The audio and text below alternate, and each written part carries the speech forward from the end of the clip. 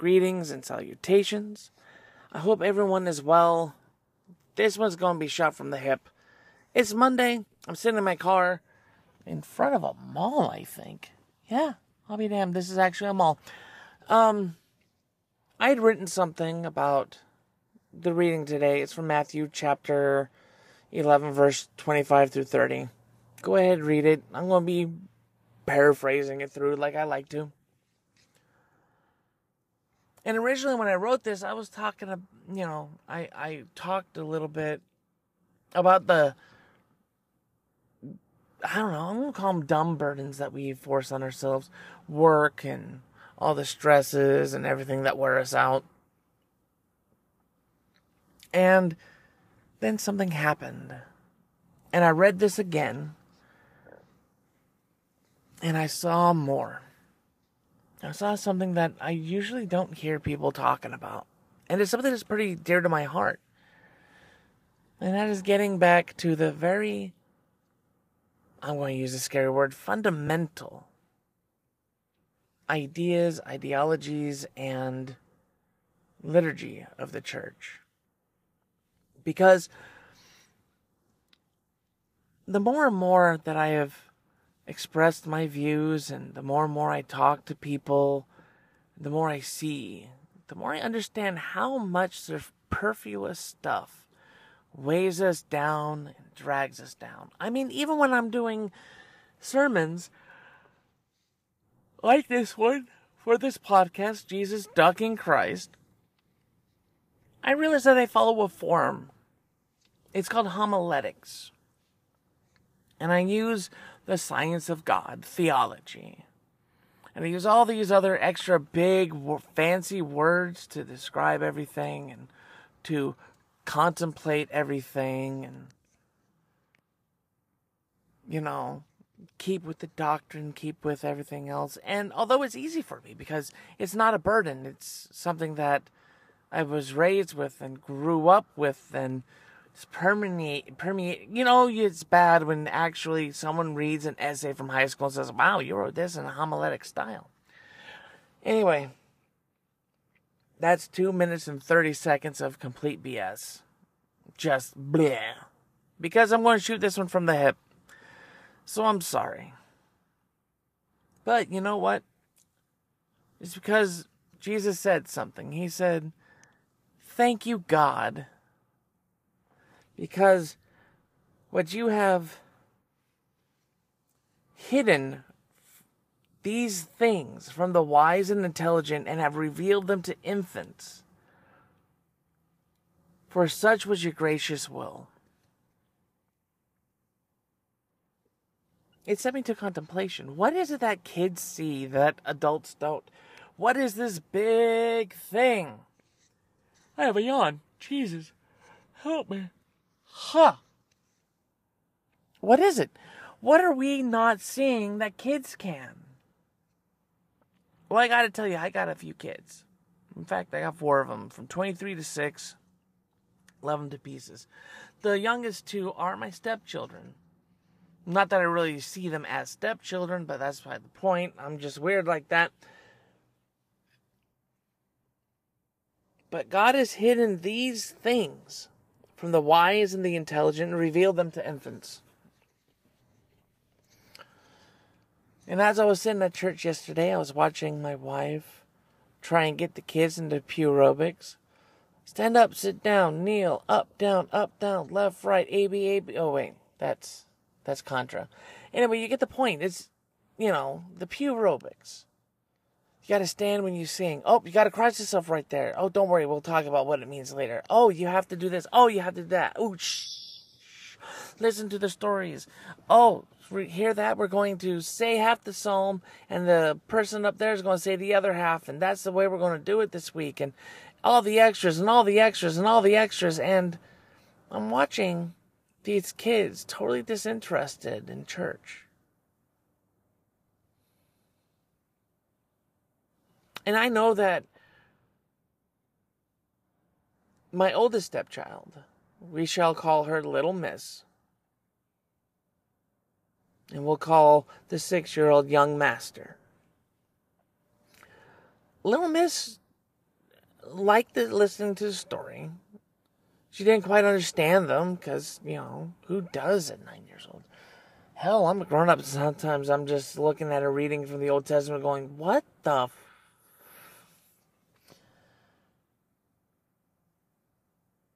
But I realized that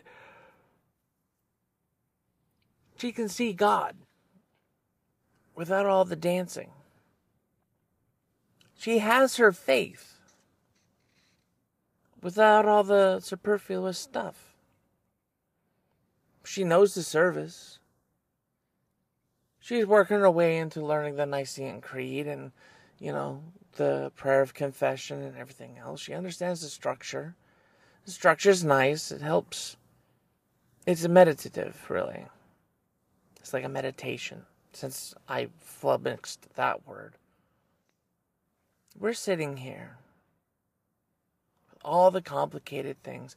This isn't even talking about like what I call the entrepreneurial churches where they have the lights and they have the gospel, the band and the song leaders and everything else, and they have this script that they follow, and they have their little people out there that are ready to say the right thing at the right time, and all the pretend and faux moments of spirit and stuff like that to try and sell Christ.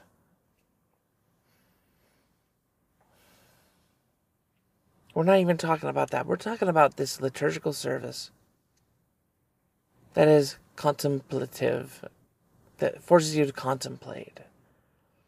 And sometimes you're just going through the rotes and you pick up different parts of it. And she sits there and she watches as the rector of the church utters some little prayer after receiving the gifts of bread and wine. She asks, why isn't it already up there? Because extra. Why is he lifting up the bread and saying this prayer? Because extra. Why do they play the bells when certain words are mentioned? How do they know?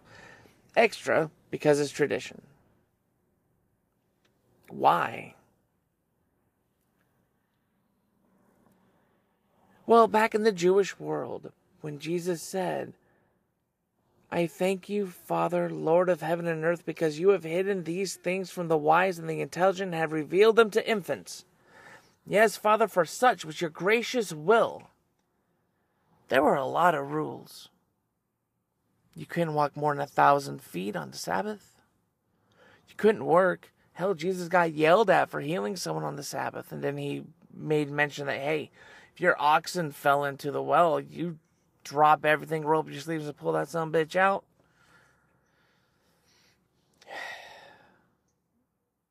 And people ask by what authority he heals, and they couldn't answer him. We did that one last week. But the number said here, and the little kids from way back then looking up at Jesus might have been asking why. And he smiled at them and wanted to let them know that maybe all these rules aren't important for the faith. He says, all things have been handed over to me by my Father, and no one knows the Son except for the Father. No one knows the Father except for the Son, and anyone to whom the Son chooses to reveal him. See, I think maybe when the church became an instrument of the faith, they decided that all the extra rituals were important. Not for lifting up God and for praise, but for other reasons, maybe. I'm not sure. I can't say. To make them feel more important, maybe? I'm not sure. But Jesus said, come to me, all of you that are weary and carrying heavy burdens, and I will give you rest. Follow Jesus, and these rules don't mean as much as they seem. You can be flexible. You can walk further on the Sabbath. You can work on the Sabbath. That's not important to your faith and your commitment to God. Take his yoke upon you. He said, take my yoke upon you and learn from me. That's what Jesus does for us. We can learn from him and see how simple our relationship with God can be. It doesn't have to be a fight. It doesn't have to be a battle.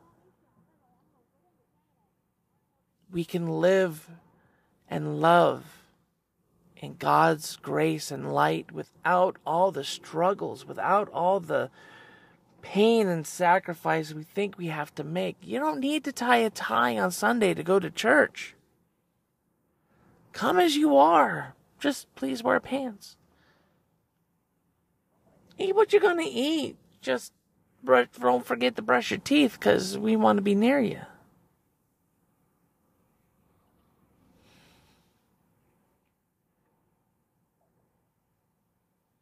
Take my yoke upon you and learn from me, for I am gentle and humble in heart, and you will find rest for your souls. We spend so much time worrying, don't we? So much time fighting and struggling against the stream to find some matter of faith, find some clingy little bit that serves it all up neatly.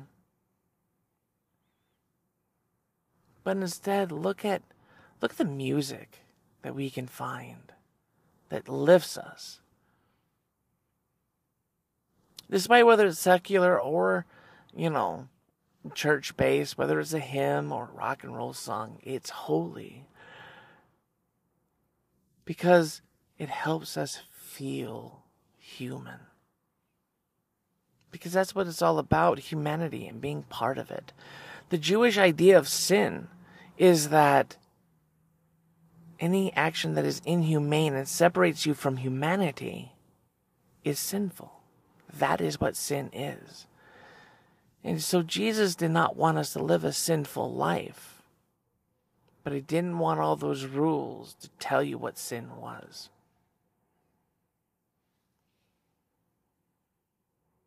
That is what's revealed to infants. Because what child has a prejudice? What child is part of some class war?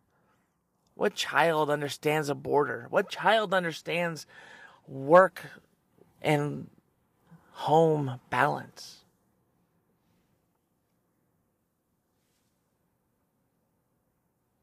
Yeah, such was God's gracious will.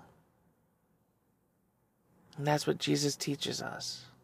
And today that's what he calls to us, is to learn from him. Take upon his yoke. For his yoke is easy, and his burden to us is light. There's this man who I grew up listening to and understanding and being mentored by a little bit. His name was Father Mike Link, and granted he's passed on because he was papyrus old when I met him, and you just can't survive that long. You gotta die sometime. I think he was like nearly 90 when he finally passed, by the way. He would ramble on kind of like I've been rambling on today. I should probably focus a little bit.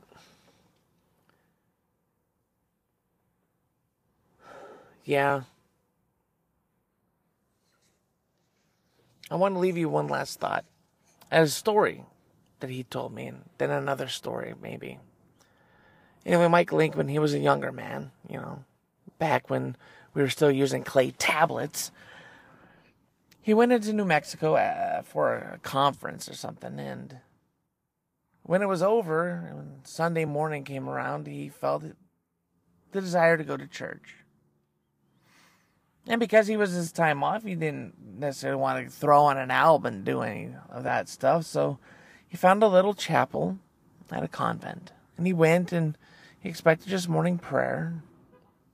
They did the readings, they did the prayers. And Mother Superior approached him and said, "Hey, our priest isn't coming today. Would you be willing to celebrate Mass for us? I noticed you got a collar." And Father Mike said, I don't know about that.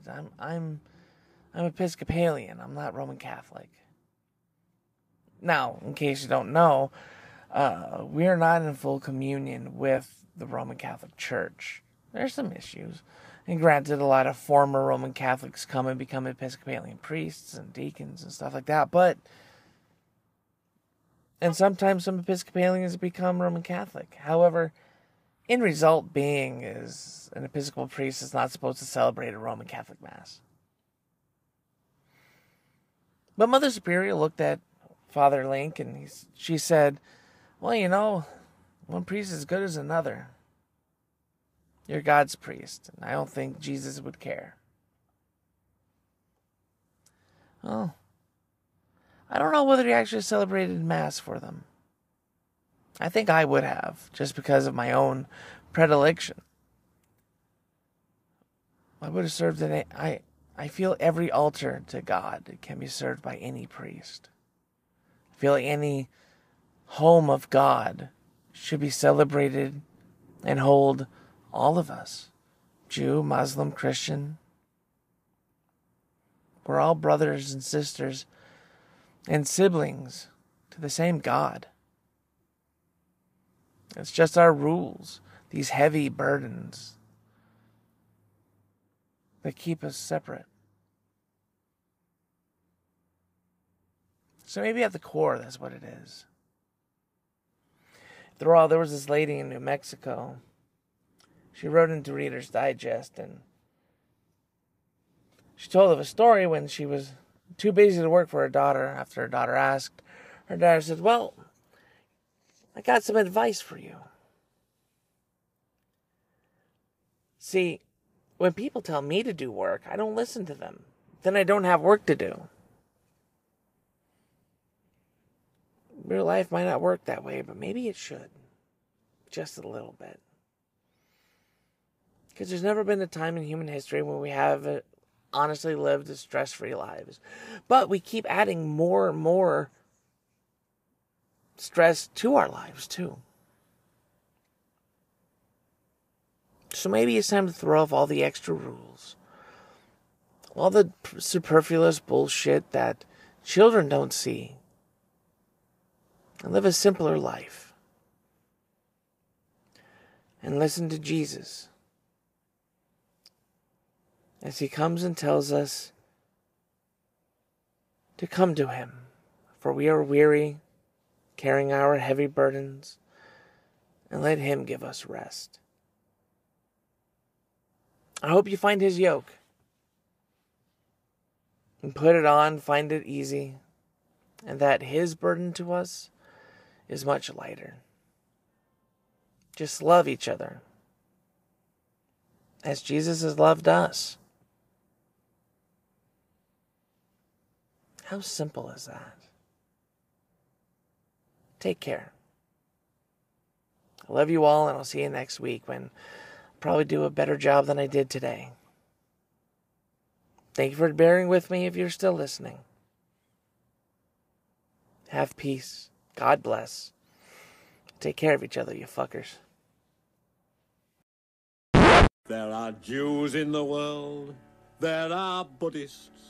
There are Hindus and Mormons, and then there are those that follow Mohammed, but I've never been one of them. Pie Jesu Domine, dona eis requiem.